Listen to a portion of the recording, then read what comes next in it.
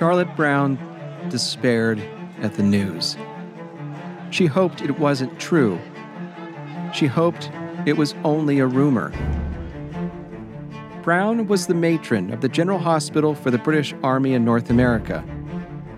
She was one of the many women who served in the 7 Years' War. In 1755, she was stationed at Fort Cumberland in western Maryland, where she supervised the nurses who cared for the sick and the wounded. She was a widower who had left her children behind in England to accompany a British force sent to fight the French and their indigenous allies in North America. Her post was just over 100 miles to the southeast of Fort Duquesne, at the forks of the Ohio River, not far from where the war began. For more than a month, a combined army of British regulars, provincial soldiers from 6 colonies, civilian and enslaved teamsters, women laborers, and 8 Mingo warriors had been cutting a road from Fort Cumberland over the Allegheny Mountains and through the forests to reach the French fort at the forks of the Ohio. It was a hellish, grueling pace. The British column included draft animals, supply wagons, artillery, and other equipment. Sometimes, they were lucky to make 3 miles a day. On July 11th, 1755, word of disaster arrived at Fort Cumberland. As Brown wrote in her journal that day, "All of us are greatly alarmed. A boy came from the camp and said the general was killed 4 miles from the French fort, and that almost all of Sir Peter Hackett's regiment is cut off by a party of French and Indians who were behind trees. Dunbar's regiment was in the rear, so that they lost but few men. It is not possible to describe the distraction of the poor women for their husbands." 2 days earlier, on the morning of July 9th, the British Army under the command of Major General Edward Braddock had crossed the Monongahela River. The French knew they were coming. At Fort Duquesne, Captain Contrecoeur had command of 1,600 men. He had French regulars and Canadian militia, but more importantly, over 600 Indigenous warriors, including Odawas, Mississaugas, Wyandots, and Potawatomis, had chosen to ally with the French. Contrecoeur was born in Quebec.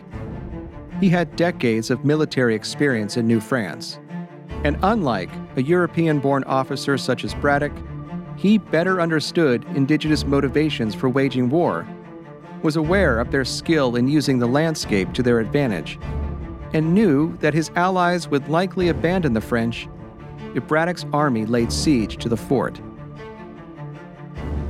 Native peoples in eastern North America fought to defend their homelands and their sovereignty.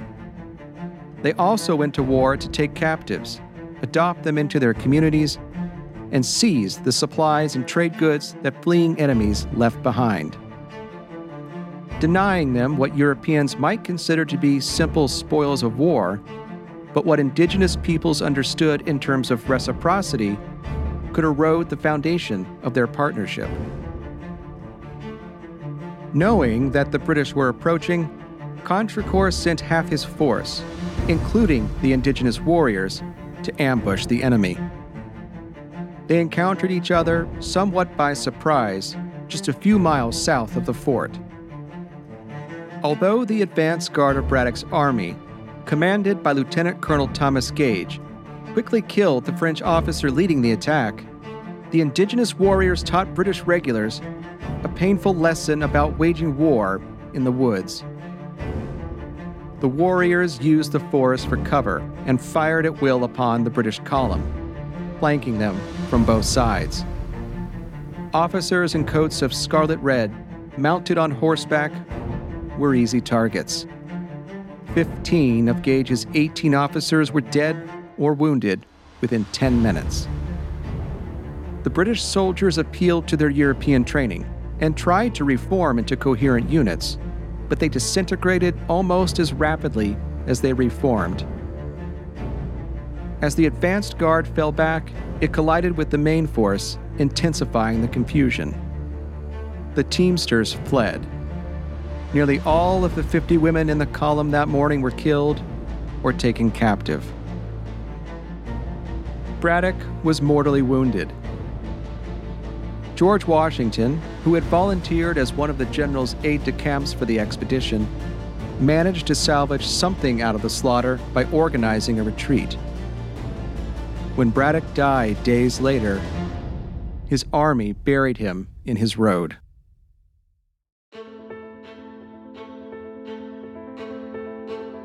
The French and Indians suffered perhaps 50 casualties that morning. The warriors scoured the remnants of Braddock's column and wagon train for scalps, captives, weapons, and other valuables. Having fulfilled their obligations and gained what was promised to them, the warriors went home, leaving the French to defend Fort Duquesne.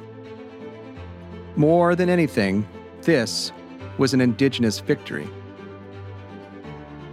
The British left more than 400 dead on the battlefield, and for them and their American empire, it would only get much worse.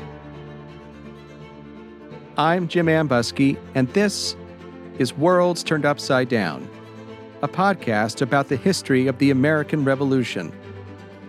Episode 2, The Nadir.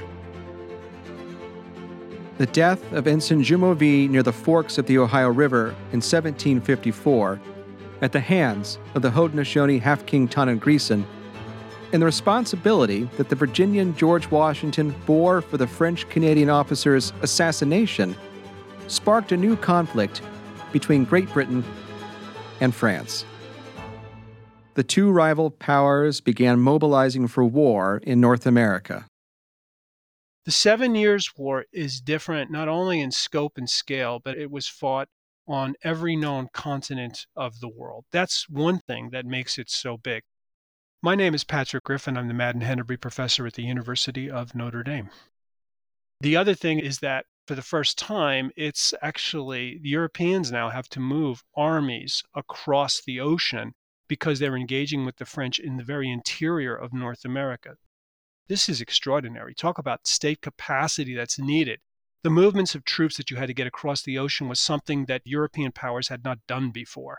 And for the first time, you have this place on the other side of the ocean that is really kind of the central theater of operations during the war. That takes an extraordinary amount of treasure. It takes an extraordinary amount of capability. The British and the French had to be very intentional about what they were doing because of the scope and the scale of the war and the fact that it was largely unprecedented. Numbers provide some context. Between 1755 and 1762, roughly 30,000 men served in the British Army in North America. 11,000 of them were colonists who enlisted in the regular army. Perhaps as many as 70,000 British colonists joined provincial units. Between 8,000 and 10,000 women served during the war. They performed domestic labor at forts, hospitals, encampments, and on the march in the American woods. In New France, about 6,500 French regulars served in North America during the conflict. They were joined by nearly 4,700 provincial soldiers and 12,000 militiamen. But deploying troops and supplies across 3,000 miles of ocean, or raising regiments in the colonies, would take time. Defending British America's western borders from French attacks and maintaining good relations with indigenous peoples like the Haudenosaunee were the more immediate concerns. That was easier said than done. So why did the early years of the war go so poorly for the British? Why did things go so right for the French? And what choices did indigenous peoples make as they contemplated their own stakes in the conflict? To begin answering these questions, let's first head to Albany, New York, where colonial delegates gathered to discuss the crisis. We'll then turn south to Virginia to welcome the arrival of a new British commander-in-chief in North America, whose appointment revealed an empire at odds with itself. In the summer of 1754, the British Board of Trade directed the mainland provinces to send delegates to Albany to coordinate a defensive strategy against New France. The Board of Trade was the government body charged with managing the colonies. Its members, more commonly known as the Lords of Trade, included men like Charles Townshend. Their collective work gave them a bird's-eye view of empire, of what worked and what didn't. And in their view, one of the major problems plaguing the colonies was an almost total lack of unity. That the delegates managed to adopt an ill-fated plan of union obscures the Albany Congress's real achievement. The representatives spent as much time competing with each other to negotiate with the Haudenosaunee for land, as well as bickering over where forts would be built and who would pay for them, as they did making common cause against the French and their native allies. The Albany Plan of Union would have created a unified colonial government. It went nowhere in the provincial legislatures. Some, like Connecticut, rejected the plan as an intrusion on the colony's charter rights. Even Virginia and Pennsylvania, the two colonies most immediately threatened by war, dismissed it. The pacifist Quaker majority in Pennsylvania wanted nothing to do with a military alliance, even if a local assemblyman named Benjamin Franklin was its primary author. Virginia was worried about its western land claims. It didn't bother with a plan at all. Readers of a political cartoon printed by Franklin earlier that spring perhaps found some irony in the Albany Plan's failure. In the Pennsylvania Gazette, Franklin published a drawing of a snake divided into 8 parts, with 7 representing individual colonies, plus 1 part for all of New England. The caption read, "Join or die." From the perspective of King George II and his ministers in London, self-interested colonists had chosen the second option. The problem of the colonies, as Britain conceives it in the 1750s, is that they're not behaving in ways that are productive for the empire. They need to be made into a coherent, cooperative partner in empire so that what has, by that point, erupted in a frontier war can be managed. I'm Fred Anderson, Professor Emeritus, University of Colorado at Boulder. In that context, British authorities appoint a commander-in-chief to take over the management of the war in North America that's emerged by accident after 1754. The man they choose, of course, is Edward Braddock, who turns out to be a celebrated bumbler in American history because he thinks that he can just barge in and give orders to governors of the colonies from Virginia to the north to manage a war effort. Major General Edward Braddock was 60 years old when he landed in Virginia in February 1755. By that point, he had served in the British Army for 45 years. King George II remarked that he had a good opinion of Mr. Braddock's sense and bravery. Braddock had been recommended for the American assignment by the Duke of Cumberland, the king's son. The 2 regiments under his command, the 44th and 48th Regiments of Foot, arrived from Ireland about 3 weeks later. The presence of scarlet red in the colony caused quite a stir. Redcoats had not been stationed in Virginia for nearly 70 years. Fredericksburg merchant Anthony Strother remarked that his attention was so taken up with so unusual a sight. Braddock's royal commission gave him nearly vice-regal powers, and his orders reflected a growing sense in London that the mainland colonies needed more effective imperial management. The commanders-in-chief are an attempt to create colonial union, which the colonists themselves had tried and failed to do at the Albany Conference in 1754. The colonists haven't been able to create union themselves, so the British tried to impose it by these commanders-in-chief, which of course blew up in their faces. Braddock had almost total authority to prosecute the war. As such, he came to North America not to negotiate, persuade, or cajole, but to command, be it soldiers in battle or the provincial governments whom he expected to provide the British cause with men, money, and material. Braddock had his instructions from London, and they included a directive that the colonial governors observe and obey all such orders that he issued to fund and supply the war effort. The commanders-in-chief's commissions enabled them to give commands to the governors of colonies. And the governors of colonies, of course, had to deal with legislatures and all these other people that they obviously weren't in command of, so that put them in a lousy position. The very existence of the commander-in-chief, empowered in that way, creates a condition within which only opposition is possible from colonial legislatures, because colonial legislatures believe that their authority depends on their right to consent to taxation, their right to rule themselves under law as British subjects and subordinates to the crown. Unsurprisingly, the governors and their colonies didn't rise to meet Braddock's imperial expectations. Take, for instance, Braddock's great umbrage at the Pennsylvania Assembly's refusal to provide funds for the army. Writing to Governor Robert Hunter Morris in late February 1755, Braddock condemned such pusillanimous and improper behavior in your assembly. Braddock was equally aghast in April when he met with 5 governors at the home of prominent Scottish merchant John Carlyle in Alexandria, Virginia. British officials expected the provincial assemblies to contribute money to a common fund to help underwrite the war effort and defend the colonies. The governors told Braddock that they had appealed to their respective assemblies without success. They offered their opinion that there could be no such fund unless Parliament directed. There was more. During the conference, the governors likewise declared that having found it impracticable to obtain in their respective governments their proportions expected by His Majesty toward defraying the expense of his service in North America, that they were unanimously of the opinion that it should be proposed to His Majesty's ministers to find out some method of compelling them to do it, and of assessing the several governments in proportion to their respective abilities.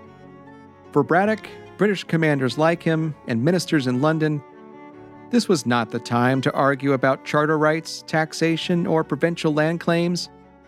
The empire was once again at war with its old enemy, the French. The western edge of the empire was exposed to attack. Did the colonists want to win or not? British Americans did want to win. They loved the empire. They loved being British. But if Braddock's dispute with the governors was any indication, the king's subjects in Europe and North America had very different ideas about how the empire should work. Were the colonies equal partners in the British Empire, or were they not? Who should rule, and who should rule in the colonies? These disagreements would plague not only the British war effort, but the relationship between the colonies and the mother country in the years to come. But British Americans, and French Americans for that matter, were not the only important players here. Not by a long shot. Much would depend on what Indigenous peoples chose to do for themselves. Besides the commander-in-chief, a position designed to impose colonial unity where there was none to be had, the British made a second critical imperial change. This time, to centralize relations with Indigenous peoples. The British government decided that it would now oversee these relationships directly. British officials had witnessed years of colonies competing with each other for Indigenous land, a series of suspect, if not corrupt, treaty negotiations, the infighting at the Albany Congress, to say nothing of the threat posed by France's ability to gain allies among native peoples. To that end, in 1755, the government created the Indian Department. In North America, it would be led by 2 superintendents of Indian affairs, one each for the northern and southern colonies. They were charged with managing negotiations with Indigenous peoples. To superintend the Northern District, Braddock named an ambitious Anglo-Irishman named William Johnson. Johnson was the ideal choice. The Northern District encompassed the powerful Haudenosaunee, or Six Nations Iroquois. Johnson had close ties to the Mohawk, the easternmost nation. Since the early 18th century, the Haudenosaunee remained relatively neutral between the British and the French. They did so to protect their own sovereignty and their homelands in what is now western New York and the St. Lawrence River Valley. They wanted to trade with both European powers, and they wanted to bolster their claim to speak for Native peoples in the Ohio country. They are able to play the French and British off of each other, especially when you're looking at the Haudenosaunee as harboring both Francophile and Anglophile tendencies within the group as a whole. My name is Hayley Madl. I am a PhD student at George Mason University, and my specialization is in community-engaged Indigenous history.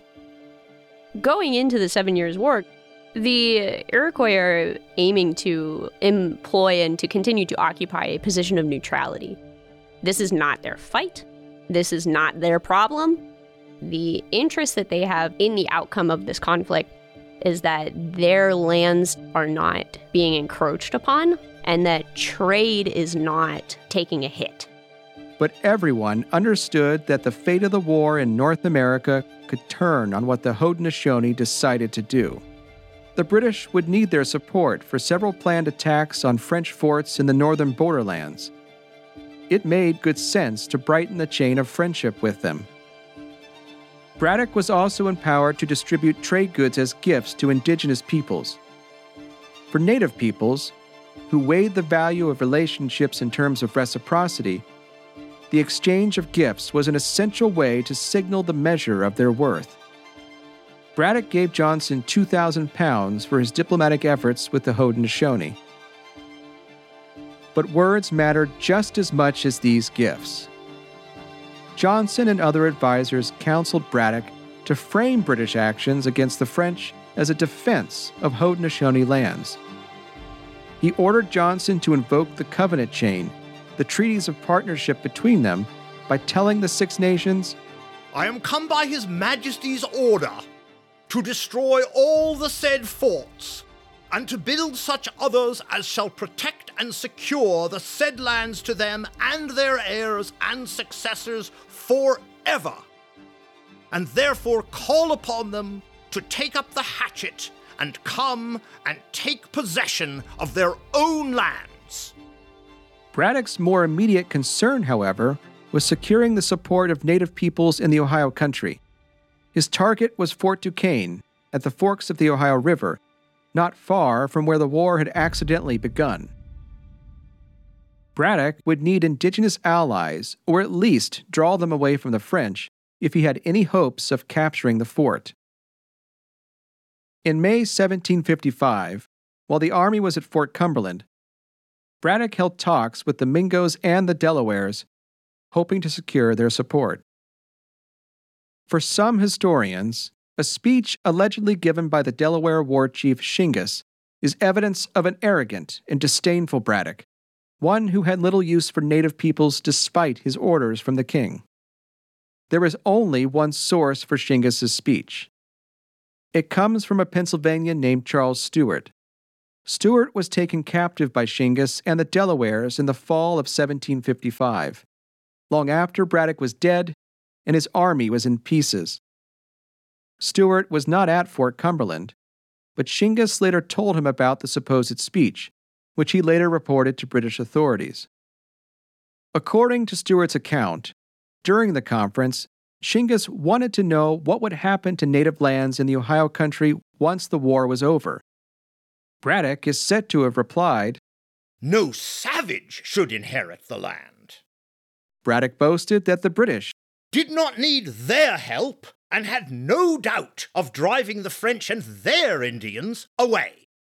The alleged incident conflicts with contemporary accounts of the conference, as well as recent research by historians like David Preston, who has a more charitable view of Braddock's diplomatic approach.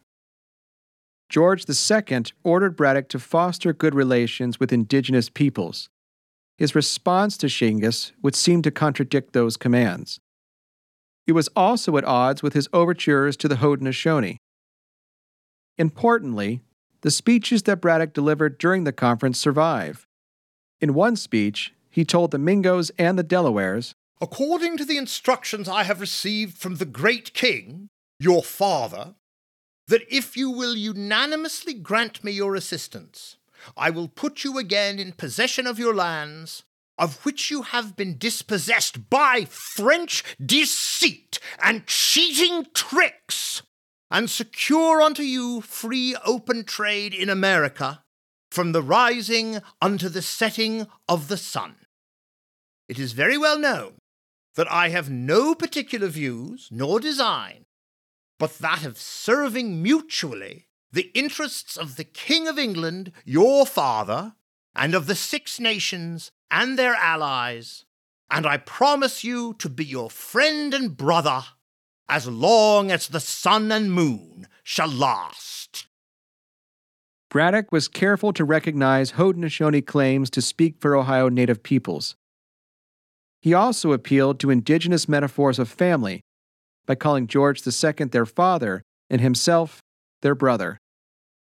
It's difficult to tell, though, how well a European officer like him, one born into an aristocratic and patriarchal society, understood the complex meaning behind the words like father and brother in an indigenous context. Nevertheless, only the Mingos pledged their support. And even then, only 8 of their warriors accompanied Braddock's army on the march to Fort Duquesne. The Delawares chose a different course. Here's Fred Anderson. The Delaware, as the English call them, who are Lenni Lenape, originally from eastern Pennsylvania, who have been displaced in the 1730s and 40s to the west by unscrupulous land deals that have driven them out of their previous homeland in the Delaware Valley. Whether they were distrustful of the British after years of broken promises, or they were content to let events play out and wait for a better moment to intervene, the Delawares chose not to join Braddock. If Braddock didn't have as many indigenous allies as he wanted, then perhaps God would march with his army instead. In June 1755, as Braddock and his army cut their road to the forks of the Ohio, Anglican minister Philip Redding rose to give a sermon at Christ Church in Philadelphia. Redding stressed to his fellow British Americans that there was more at stake than just land, trade, and empire in this war. Protestant liberty itself faced an existential threat from the Catholic French menace. What course shall we pursue in defense of our native rights and privileges, when these dogs of hell, popish superstitions, and French tyranny dare erect their heads and triumph within our borders? Shall we not rise up as one man, and with united hearts and hands, vindicate our religion and liberties, our Protestant religion, and our British liberties? The Protestant religion, as Redding put it, united most British subjects on both sides of the Atlantic. But it wasn't always easy to define. The late 18th century was a time when the word Protestant meant a lot to people, but what does it actually mean? Well, it means a Western European descended Christian who's not a Catholic. It doesn't have a lot of specific theological content. It doesn't have any organizational content. There's no single Protestant church. What it is just everyone who's organizing or part of a non-Catholic church who sets themselves up in opposition to the Catholic Church. I am Katherine Carté. I am a professor of history at Southern Methodist University. When those people wanted to come together, they came together as Protestants. And so you'll see pleas to Protestant unity, meaning that all those different denominations should get together, usually because they're going to oppose Catholics. Britons believed that their Protestant empire of liberty was ideal because it accommodated dissenting denominations. The king was the head of the Church of England, but he also swore an oath to defend the dissenting Church of Scotland. Protestantism, above all, was the spiritual glue that held this empire together. Within that, people were members of specific denominations, members of the Church of England who were Anglicans, or Presbyterians who were often members of the Church of Scotland, or Baptists or Congregationalists. Those are kinds of Protestants. So being a Protestant meant being a part of that religio-political group that was opposed to the Catholic Church and supported liberty. British Protestants thought of themselves as particularly free. They associated not being Catholic with having more liberty. And so they associated Protestantism with more liberty. Exactly what that liberty meant isn't necessarily clear. It's often set up in a binary. So you have Protestant liberty and Catholic tyranny. Catholics and the papacy are associated with a whole set of conspiracies that are seen as anti-British and also anti-liberty. On the one hand, Catholics are supposed to be susceptible to tyranny because they are slavishly devoted to the Pope. The word slavish often comes up in this discourse. So the Catholics will do whatever the Pope says, so they can't be trusted. Reading, the Anglican minister, didn't hold back his righteous fury as he called on Protestants everywhere to join hands against a common enemy. Indignation swells our breasts. Love of freedom inflames us, while we behold the slaves of France and the inquisitors of Rome approaching to crush us. The banners of France are now displayed, her fleets have sailed, her armies been transported, to establish at once the thrones of tyranny and superstition in this Western world. Efforts black and horrid, efforts destructive of everything sacred and good. Stopping the Pope's minions in North America and elsewhere would also defeat French ambitions for a universal monarchy in Western Europe. The phrase that British Protestants in the 18th century would have assigned to the French king is not just absolutist, but aspiring to be the universal monarch. And they associate this with narratives of Revelation and that the end times are going to come about through this conflict between an effort for global tyranny. That's what universal monarchy would lead to. And the French monarchs looked like they were aspiring to be the universal monarch. Britons, by contrast, prided themselves on their constitutional monarchy, one secured by the Glorious Revolution in the late 1680s. They celebrated a British monarch who ruled in tandem with Parliament, with the king's power constrained by law. As the armies of Britain marched against the French and their indigenous allies at the forks of the Ohio, Philip Redding prayed, "That neither the gates of hell, the gates of Rome, nor the gates of France may ever prevail against her. Let there never be wanting a race of Protestants to sway the British scepter, so long as the sun and moon endureth." Unfortunately for General Braddock and his army, the gates of hell were wide open and ready to receive them. God, Protestant or not, was nowhere to be found. Fred Anderson explains. We all know what happens to Braddock and his men. He winds up cut to pieces 8 miles from Fort Duquesne, never gets there because he underestimates the French ability to manipulate and maneuver within native balances of power and interests. He doesn't know enough about wilderness warfare to understand the consequences of what he decides to do, which was to organize a great expedition against Fort Duquesne at the forks of the Ohio, the crux of French power in the interior. He's going to simply march in with a relatively robust force, but not a huge one, and take that place back. All that he doesn't get.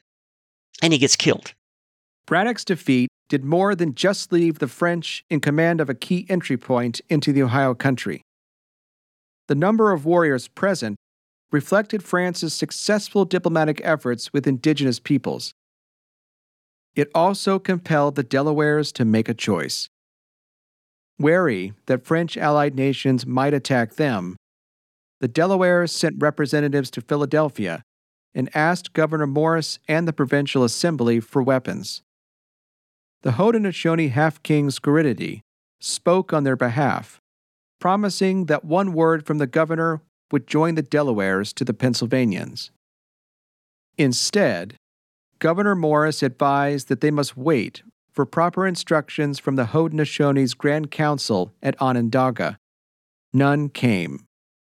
so the Delawares headed to Fort Duquesne to join the French and take up the hatchet against the British. The Haudenosaunee also made a choice to defend their sovereignty and their authority. A letter, written in October 1755 by the Marquis du Vaudreuil, the governor of New France, reveals how. Deputies from the 5 nations came to La Présentation, but as they dare not appear before me, they empowered some chiefs of that nation to bring their message to me, whereby they announced that, with a view to occupy themselves for the future only with good business, they have rejected the hatchet, which they had accepted from the English, and that they will remain neutral in our war with the English. I had no doubt of their being spies. I have nevertheless answered their message. I reproached them for their treason, and warned them that, should they continue to mix themselves up with the English, I shall abandon them to the vengeance of the upper nations and of those domiciliated among us who have taken up the hatchet against them.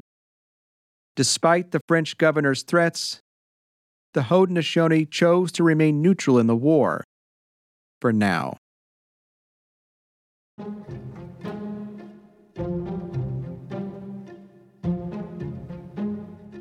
By July 1756, Matron Charlotte Brown was stationed in Albany. The British had relocated Brown and the military hospital to the town earlier that April, as they prepared to campaign against the French in the northern borderlands. In late July, Brown noted 2 important events in her journal. July 26th. This day, war was proclaimed. Britain and France were officially at war. The other entry came 2 days later. July 28th. My Lord Loudon arrived at Albany. Braddock's demise and the destruction of his army had left Massachusetts Governor William Shirley in temporary command of British forces in North America. But the disaster along the Monongahela River didn't change how the British thought the war should be managed in the colonies. Here's Fred Anderson. That doesn't kill the idea of a commander-in-chief that should be in charge of the colonies, however. Because the colonists, who are now embroiled in a massive frontier war after 1755, are facing collapse on all the frontiers from North Carolina northward. And they're in a position of great peril because nobody's in charge. Nobody with imperial vision and connections is in charge. So the British send a replacement as commander-in-chief who has viceroy-like powers. As Braddock's replacement, the king appointed John Campbell, 4th Earl of Loudon. Lord Loudon was a Scottish nobleman. He had fought for the British government during the Jacobite uprising in the mid-1740s, when some Scottish clans rose in rebellion against George II, in hopes of restoring a member of the House of Stuart to the British throne. A 1747 portrait of Loudon by Allan Ramsay offers us a glimpse of the new general's personality. A youthful-looking Loudon is turned toward the viewer. His cheeks are rosy, with his graying hair pulled back into a queue. Loudon is dressed in a resplendent red coat with golden trim. The hint of a paunch suggests his wealth. The slight smirk on his face reveals a confident man in command of himself and others. But Lord Loudon's expression would soon change when he arrived in North America to take up his new assignment. John Campbell, the Earl of Loudon, who is he's just utterly unsuited for this job. He's a professional officer, extremely concerned for his own status and his own power and his position and his authority. All that makes him exactly the wrong person to deal with colonists. Like Braddock, Loudon expected British Americans and their governments to follow orders. Also, like Braddock, Loudon encountered resistance from British subjects who had very different ideas about how the empire should operate. Loudon's dispute with Governor Shirley, between a member of the British elite and a member of the colonial elite, helps us to understand how and why. by the time of Lord Loudoun's arrival in July 1756. The English-born Shirley had served as governor of Massachusetts Bay for over a decade. Shirley was a veteran colonial politician. He understood that the king's American subjects believed that legitimate authority rested, in part, on the consent of the governed. He had been at the Alexandria Conference with Braddock in 1755, when the governors informed the doomed general that their assemblies would not contribute money to a common fund without some action from Parliament. Shirley is a former governor of Massachusetts who understands all that colonial politics stuff very well indeed. But as far as Loudoun's concerned, people like Shirley, who are trying to deal with the colonists by political persuasion, are just getting in the way. Shirley's dual role as governor of Massachusetts Bay and as interim commander-in-chief of British forces in North America gave him a unique imperial perspective that simply confounded Loudoun. There were hardly better American soldiers of empire than New Englanders. They were a deeply Protestant and militant sort, especially when it came to waging war against French Catholics and Indigenous peoples. Yet, they also believed firmly that society was organized around a series of covenants that bound community members to each other, to government, and to God. Society functioned best when everyone agreed to the terms of the contract. But not everyone in the empire agreed. To raise money and recruit men for an expedition against Crown Point, where the French had built a fort along the shore of Lake Champlain in northern New York, Governor Shirley knew he had to persuade his colony's legislature to appropriate funds for the campaign. That was no small task. The legislators wanted guarantees that Parliament would reimburse the colony for its expenses. Shirley promised to ask for them. In the meantime, he committed £30,000 from existing military funds. He also appointed a popular officer named John Winslow to lead colonial soldiers on the Crown Point campaign. Satisfied with these developments, the Massachusetts General Court agreed to contribute 3,000 soldiers. They would form the bulk of the 7,500 men raised in the northern colonies in 1756. Shirley also knew that he would struggle to place provincial officers and soldiers under the command of British officers. Convincing them to serve in integrated armies with British regulars would be a tall order as well. Two decisions by the king and his government made either possibility extremely difficult for provincials to stomach. The first was in November 1754, when the king issued a royal proclamation that made commissioned British officers superior to colonial officers regardless of rank. The commission, then as now, is a document that gives a special status directly from the executive authority of the state to his or her representative in the armed forces. If you have a royal commission, it means you have a direct relationship to the fount of all sovereign power, the crown. That gives you enormous authority legally over people who are your subordinates, and that makes them, in effect, subject to you as a special representative of crown authority. To be able to order a man to his death is an incredible power, but that's what regular officers have. Colonial governors have, as the royal representative in these colonies, authority to grant commissions of an inferior sort to colonists. And that's a very different deal. It's a derivative, secondary form of authority. A very different deal from the direct form of authority that the Royal Commission confers. So it makes perfect sense administratively to make a colonel of colonial provincial forces subject to the meanest ensign in the British Army, because the meanest ensign in the British Army is still in a direct relationship to the crown, whereas it's a lateral relationship that runs through a governor that confers the commission on the provincial officer. provincial officers had the same responsibility for the welfare and discipline of their men as did officers commissioned in the regular British Army. To them, it made little sense that a lieutenant colonel like George Washington, with a commission from the Virginia governor, should be subordinate to a young ensign from Windsor, England, who received his commission from the king. Their lives are still as much at risk, their fortunes are as much at risk as the British officers are.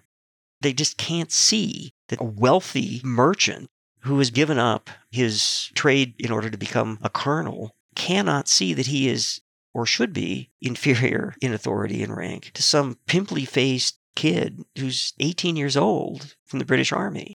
In Virginia, no planter who has any self-respect would imagine that his commanding presence over his men would be subject to somebody who was, like a lieutenant of the British 44th Regiment? That's just crazy. How could that even be? And yet, it was.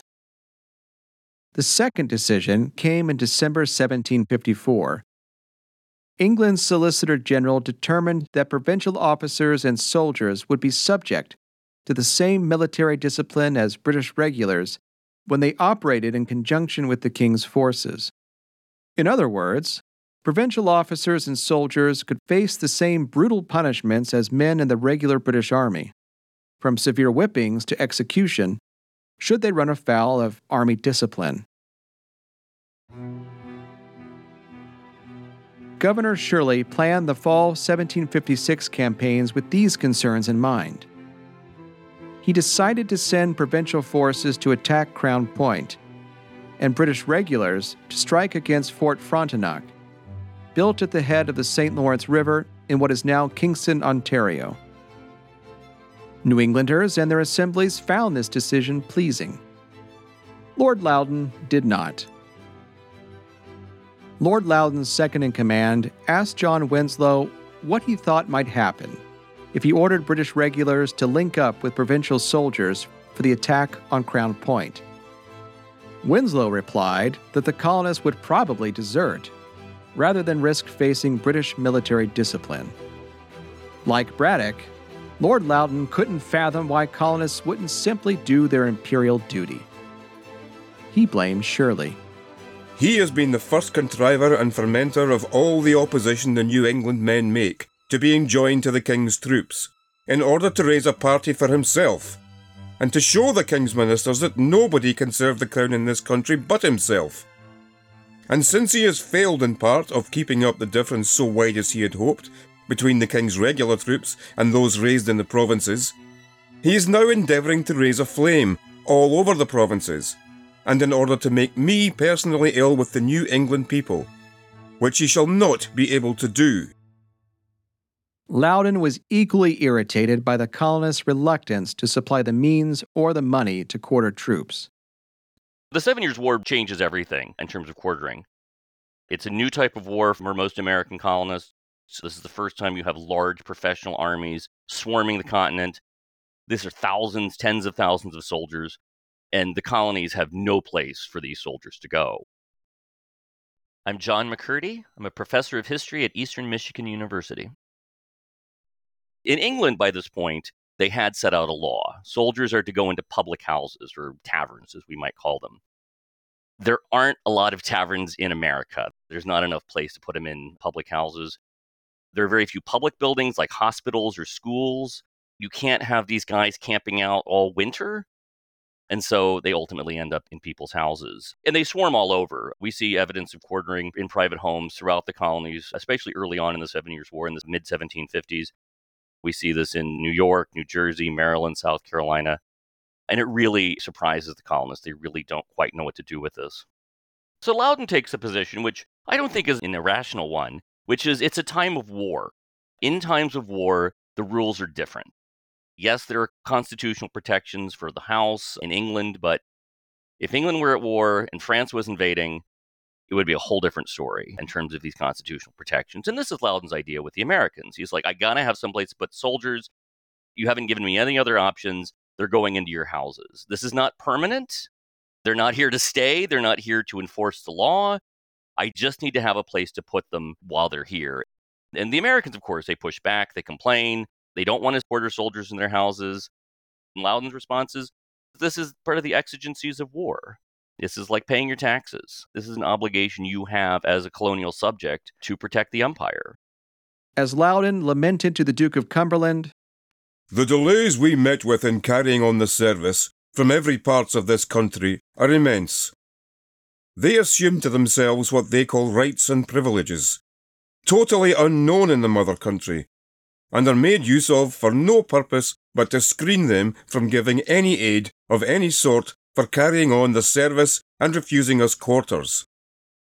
The colonists just dig in their heels, especially the ones in New England, because he's giving directions to governors to give him so many men, give him so much monetary support, and to oblige his plans for the next campaign. And the colonists dig in their heels, because for them, that's what they later would call taxation without representation. That's appropriation of their resources and their men by the direction of the crown, not by their consent as a gift. Loudoun doesn't understand what he's up against there. British Americans didn't really either. Neither side was really listening to the other. Their inability to find common ground against a common enemy proved costly. White British subjects may have all believed in a Protestant empire of liberty, but the devil was in the details, and the king's subjects at home and in North America struggled to agree on who exactly the devil was. And so, during the time he's commander-in-chief, he can't get the colonists just to acquiesce. He's basically acting in a way that is creating opposition. The war effort just grinds to a halt. In the summer of 1756, as Loudoun and British Americans eyed each other with suspicion, another new commander-in-chief arrived in North America to oversee the defense of the king's dominions. His name was Louis-Joseph de Montcalm, and he had been sent by Louis XV to take command in New France. Lieutenant General the Marquis de Montcalm was in his mid-40s when he disembarked in Montreal. He had been born into a world shaped by ideals of masculinity, honor, and martial valor.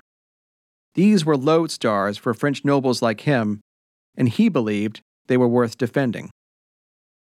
In the mid-18th century, this is a topic that is provoking a tremendous amount of anxiety among noblemen, in part because they are facing increasing pressure from a globalized trade network that is reallocating resources.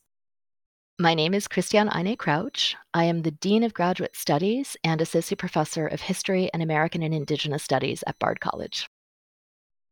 People who were part of the Third Estate, which was pretty much everyone who wasn't from the church or from the traditional nobility, could become incredibly wealthy. Some of that comes out of colonial wealth, some of that comes out of metropolitan wealth or transcontinental trade, Mediterranean trade. But with that wealth comes access to power. And so those individuals who came from hereditary nobility became increasingly concerned with policing the boundaries of what they saw as their right to perform a certain kind of masculinity, rooted in warfare, rooted in their grand titles, rooted in access to the king, so that they could fend off these immensely wealthy upstarts who had money but not the name. And then they're also competing with an increasingly mobile continental European aristocracy. One of the things about war is war provides opportunity for ambitious individuals to make careers, because ultimately you want to satisfy the nobility, certainly in the 18th century, but monarchs want to win. And so you want to have the people who actually know how to command on a battlefield. France, through a series of wars in the 18th century, starts to create space in the army, which is the traditional domain of the nobility, the officer corps, for talented aristocrats who come from other places. And French nobles really see this, again, as an assault to their masculinity. How did these ideals motivate Montcalm? The Marquis de Montcalm, who is the French military commander, coming from France in the French army tradition. He's a classic example of a French noble who's got the name and who has an estate in the south of France, but who does not have the access to enormous wealth that is really characterizing French court culture in the 1750s. He is going to have to make it as a military commander. And you really see this in the letters that he sends during the war to his son, who's fighting in Europe on the German front, basically giving him advice of how to advance in his career, but also to always attend to his honor and not to reach too far above his station, and really make sure that he's checking all of the boxes, dotting every I, crossing every T. In New France, French notions of masculinity, honor, and martial valor came into conflict with the realities of governing an American empire. Vaudreuil, the colony's governor, lived in a world that refracted these French values through a colonial lens. In New France, you have a much smaller population, and the colonial elite is dominated by a militarized elite. In this case, they are all affiliated with the Ministry of Marine, or the Navy, and crack naval troops were sent in the late 17th century to defend the colony. They really become the dominant social group in the Laurentian Valley. Governor Vaudreuil is an elite Canadian, someone who was born in the colony, raised in the colony. He is the son of a former governor general. He is the son of an extremely ambitious and very capable noblewoman. His brother is a Marine officer. He had previously been governor of Louisiane, the other French administrative colony. He is really invested in the New France project. Governor Vaudreuil was a member of this militarized elite. They are able to engage in the art of war as a constant demonstration of their prowess. But because this service started with the task of defending the king's claims, they will subordinate everything in the defense of the colony. If there is no colony, then they have no position. They are willing to do things that their army counterparts, who were born, raised, and socialized in continental France, they're willing to do things that those individuals would consider distasteful. For French-born elites, one of these distasteful activities involved treating Indigenous peoples as valued partners. Indigenous relationships are a part of life in New France. You cannot function in terms of trade, you cannot function in terms of labor, you cannot function in terms of military alliance if you do not negotiate and constantly attend to issues of importance to Indigenous peoples. And what Indigenous actors are very invested in are, one, the maintenance of their territorial integrity and sovereignty, and two, the maintenance of their own cultural norms of how relationships are built. And this relies on gift giving, reciprocity, consultation, real bonds of kinship, and fictive kinship and actual kinship with colonial authorities. These are, to put it in a very crass way, expensive relationships. You have to have a tremendous amount of outlay and magnanimity, and you have to be willing to negotiate on Indigenous timelines and in cultural terms that are intelligible to these sovereign actors. Proper attention to Indigenous relationships helps to explain why the French enjoyed such success over the British in the early years of the war. With a smaller European population and fewer military resources, provincials like Vaudreuil recognized that New France's survival depended on Indigenous nations. The choices they made could shape the war's outcome. Honoring the terms of their participation in battle was therefore crucial. So was maintaining alliances through gift-giving. For French nobles, engaging in that kind of exchange, that looks like trade. And the fastest way to fall out of the nobility is to become a merchant, is to become consumed by venal and financial interests. This is not considered to be behavior in defense of the empire. This is seen as self-enrichment, or worse yet, leaving aside the very meaning of being French. The different cultural perspectives of continental and colonial elites was a constant source of tension between them in New France.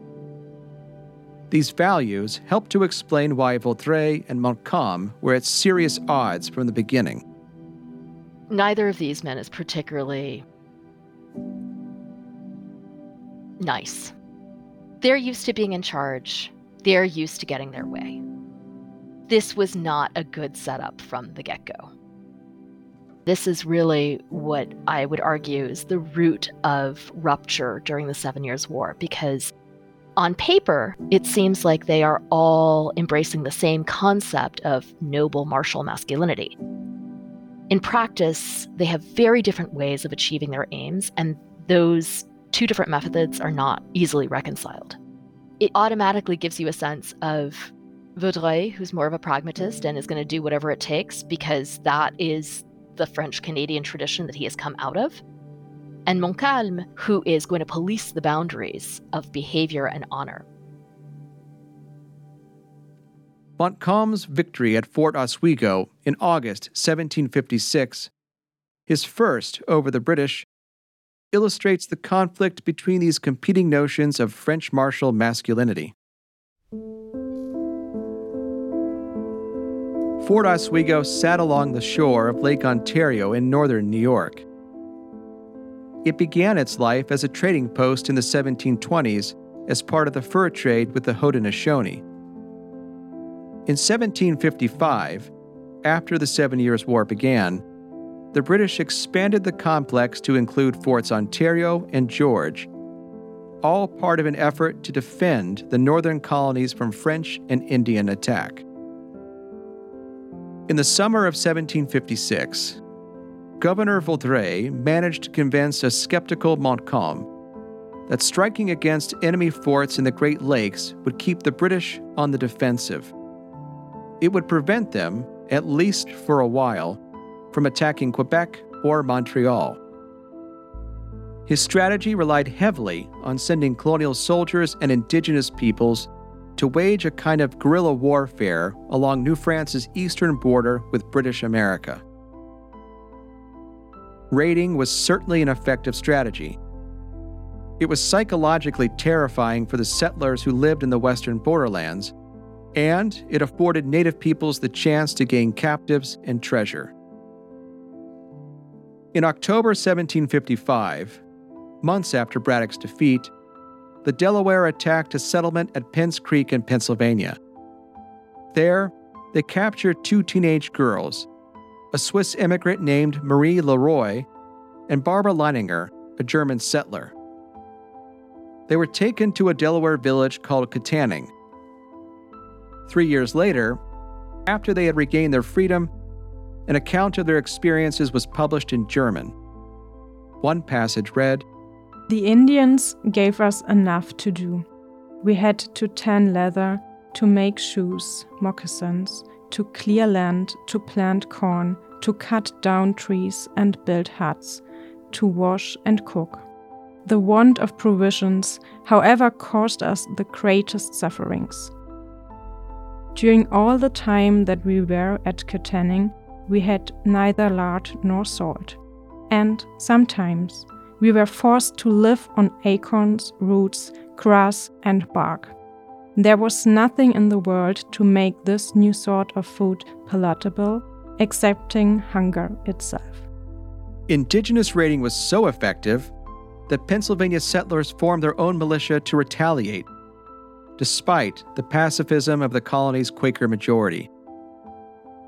In September 1756, 300 Pennsylvania militiamen attacked and destroyed Kittanning.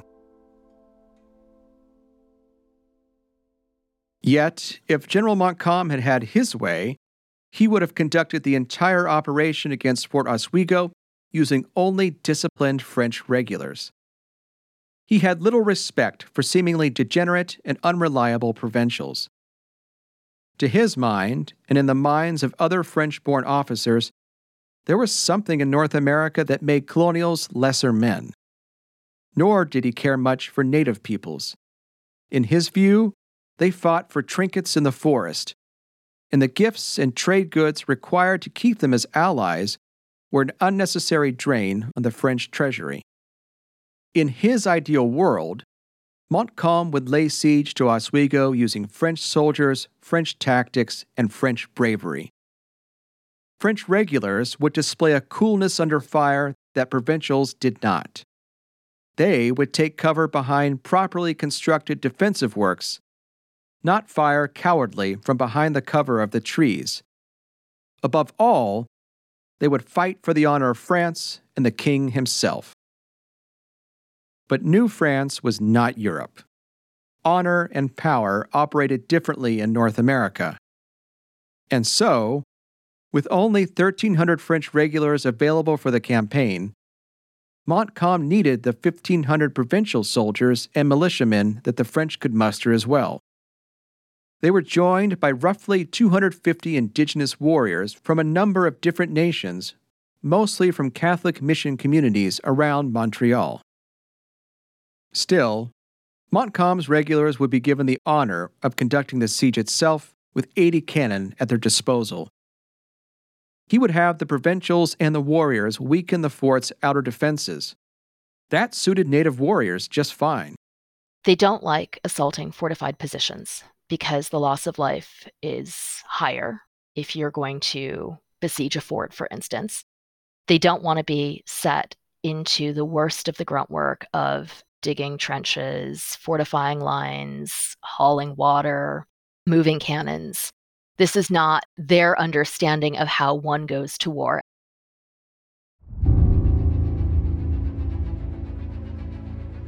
When Montcalm and his army began their siege on August 11, 1756, there were about 1,700 soldiers, laborers, shipbuilders, women, and children inside Oswego and its surrounding forts. It didn't last long. Within 2 days, the French had captured Fort Ontario and trained their cannon on Fort Oswego.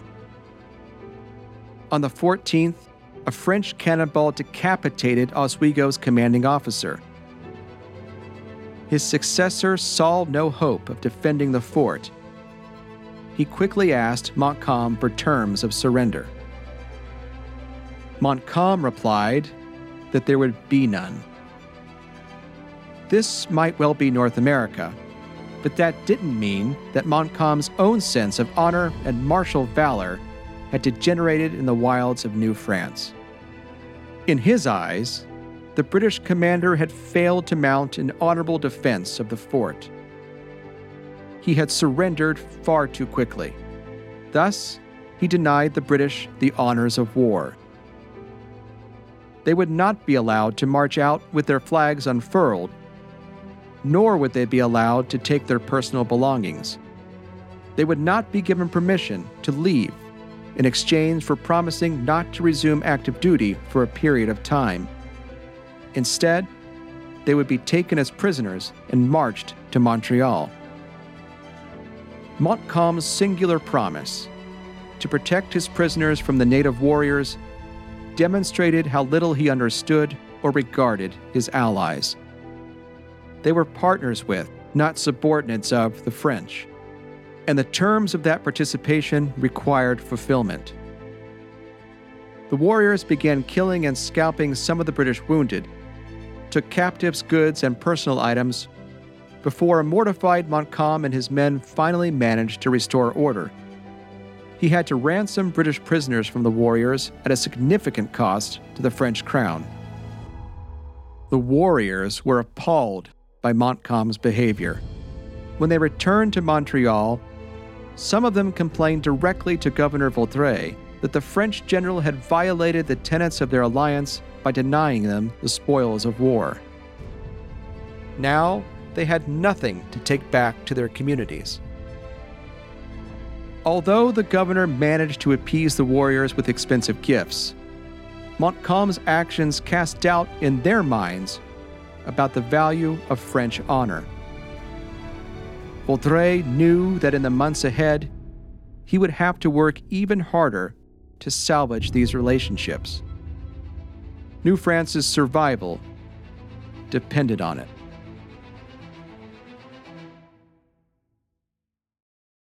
"200 miles to the east, in Albany, Charlotte Brown was in mourning." August 10th. This unhappy day I received an account of the death of my dear child Charlotte, in whom my soul was centered. God only knows what I suffer. When shall I die and be at rest? Brown was still in mourning 2 weeks later when she wrote in her journal, August 23rd. This day came an express with an account that Oswego was taken, and the commanding officer Colonel Mercer and the sick killed, and all the rest taken as prisoner.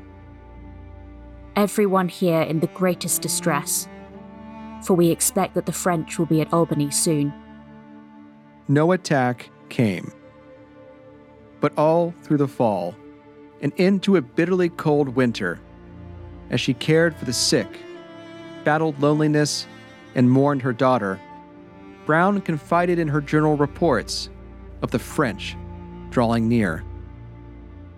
If the British believed that the return of spring in 1757 would thaw relations between Lord Loudon and the King's American subjects, they were mostly wrong.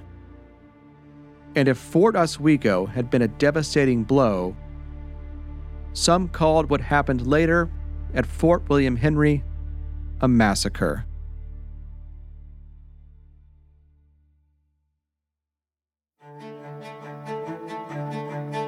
In August 1757, nearly a year after he compelled the British into a dishonorable surrender at Oswego, the Marquis de Montcalm laid siege to Fort William Henry. The fort was at the head of Lake George in northern New York. Indigenous choices had made it possible for New France to carry the fight to British America. Now, they would do so again. By the summer of 1757, word had spread among nations throughout the Ohio Country, the Great Lakes, the St. Lawrence River Valley, and places farther west of the victories at Forts Duquesne and Oswego. Nearly 2,000 warriors, representing at least 33 nations, had made their way to Fort Carillon on Lake Champlain. They included Abenakis and Mi'kmaws from Catholic missions, Menominees, Potawatomis, and even warriors from Iowa. Vaudreuil had worked hard since the previous summer to smooth over grievances and mend the wounds inflicted by Montcalm's transgressions.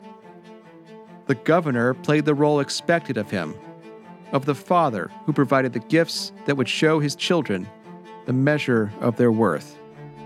Even Montcalm had to admit that in the midst of the woods of America, one can no more do without them than without cavalry in the open country. The warriors joined a force of some 6,000 French regulars, provincial soldiers, and militia assembled at Fort Carillon. In early August, Charlotte Brown recorded what would become the last full entry in her journal. August 4th.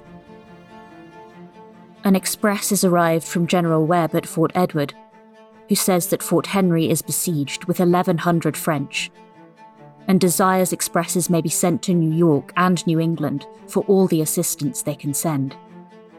It was already too late. In the late afternoon of August 3rd, Montcalm began the siege by asking Fort William Henry's commander, George Monroe, to surrender. Monroe refused. He had just over 2,000 men under his command, with companies from the 35th Regiment of Foot, together with New Jersey, New York, and Massachusetts provincials, along with some carpenters, women, and children. Monroe promised to resist the invaders to the last extremity. No doubt, Montcalm took satisfaction in Monro's reply. The Scots-Irish officer would resist, with honor. French cannon fire reduced the walls of an already weakened fort to rubble. There was little hope of reinforcements. Once more, on August 7th, Monro declined Montcalm's request for his surrender. Finally, on August 9th, the fort and its occupants had had enough. Monro agreed to capitulate. Satisfied that Monro, his men, and the civilians inside the fort had conducted an honorable defense, Montcalm granted them the full honors of war and safe passage under escort to nearby Fort Edward. Montcalm didn't tell the Indigenous warriors about the terms of the surrender until after they had been signed. He came to North America not to persuade, cajole, or negotiate, but to command. Once again, he demonstrated how little he understood or regarded his allies, and it would prove costly. In the hours following the British surrender, Indigenous warriors asserted their rights to captives and treasure. They entered the fort and began killing and scalping the wounded. They plundered property and taunted the British before French soldiers managed to remove them. As morning dawned, on August 10, 1757, warriors attacked the rear of the British column as the soldiers and civilians began their march to Fort Edward. As Montcalm's aide-de-camp described the scene, "The English, instead of showing resolution, were seized with fear and fled in confusion, throwing away their arms, baggage, and even their coats. Their fear emboldened the Indians of all nations who started pillaging, killed dozens of soldiers, and took away 500 or 600. Our escort did what it could. Finally, the disorder quieted down, and the Marquis de Montcalm at once took away from the Indians 400 of these unfortunate men and clothed them. The French officers divided with the English officers the few spare clothes they had, and the Indians, loaded with booty, disappeared that same day." In the weeks ahead, both Montcalm and Vaudreuil labored to get some of the British captives back. Montcalm because he believed he was honor-bound to enforce the Articles of Capitulation as best he could. Vaudreuil because he wanted to preserve the Indigenous relations that would ensure New France's survival.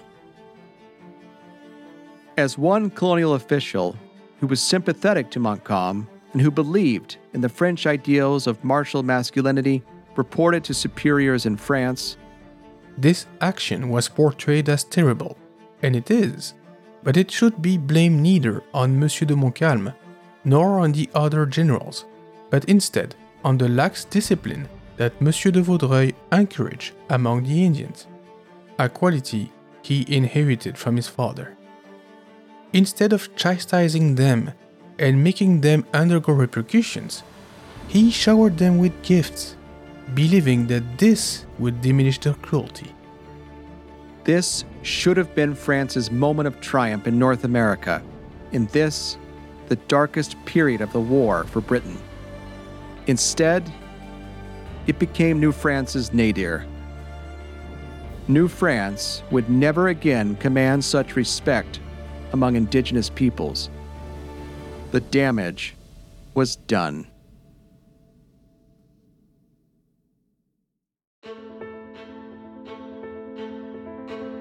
Thank you for listening to Worlds Turned Upside Down. Worlds is a production of R2 Studios, part of the Roy Rosenzweig Center for History and New Media at George Mason University. Head to r2studios.org for a complete transcript of today's episode and suggestions for further reading. I'm your host, Jim Ambuske. Worlds is researched and written by me, with additional research, writing, and script editing by Jeanette Patrick. Our lead audio editor is Kurt Dahl of CD Squared. Rachel Birch and Amber Pelham are our graduate assistants. Our thanks to Fred Anderson, Katherine Carté, Christiane Ayne Crouch, Patrick Griffin, Hayley Madl, and John McCurdy for sharing their expertise with us in this episode. Special thanks to our voice actors, Alexandra Krebs, Grace Mallon, Spencer McBride, Norman Rodger, Alexandre Rios-Bordes, Nate Sleeter, and Emmanuel Dubois. Be sure to check out Dubois' French history podcast, Lafayette, We Are Here. Special thanks also to Lauren Molds and Deepti Morali. Subscribe to Worlds on your favorite podcast app. Thanks, and we'll see you next time.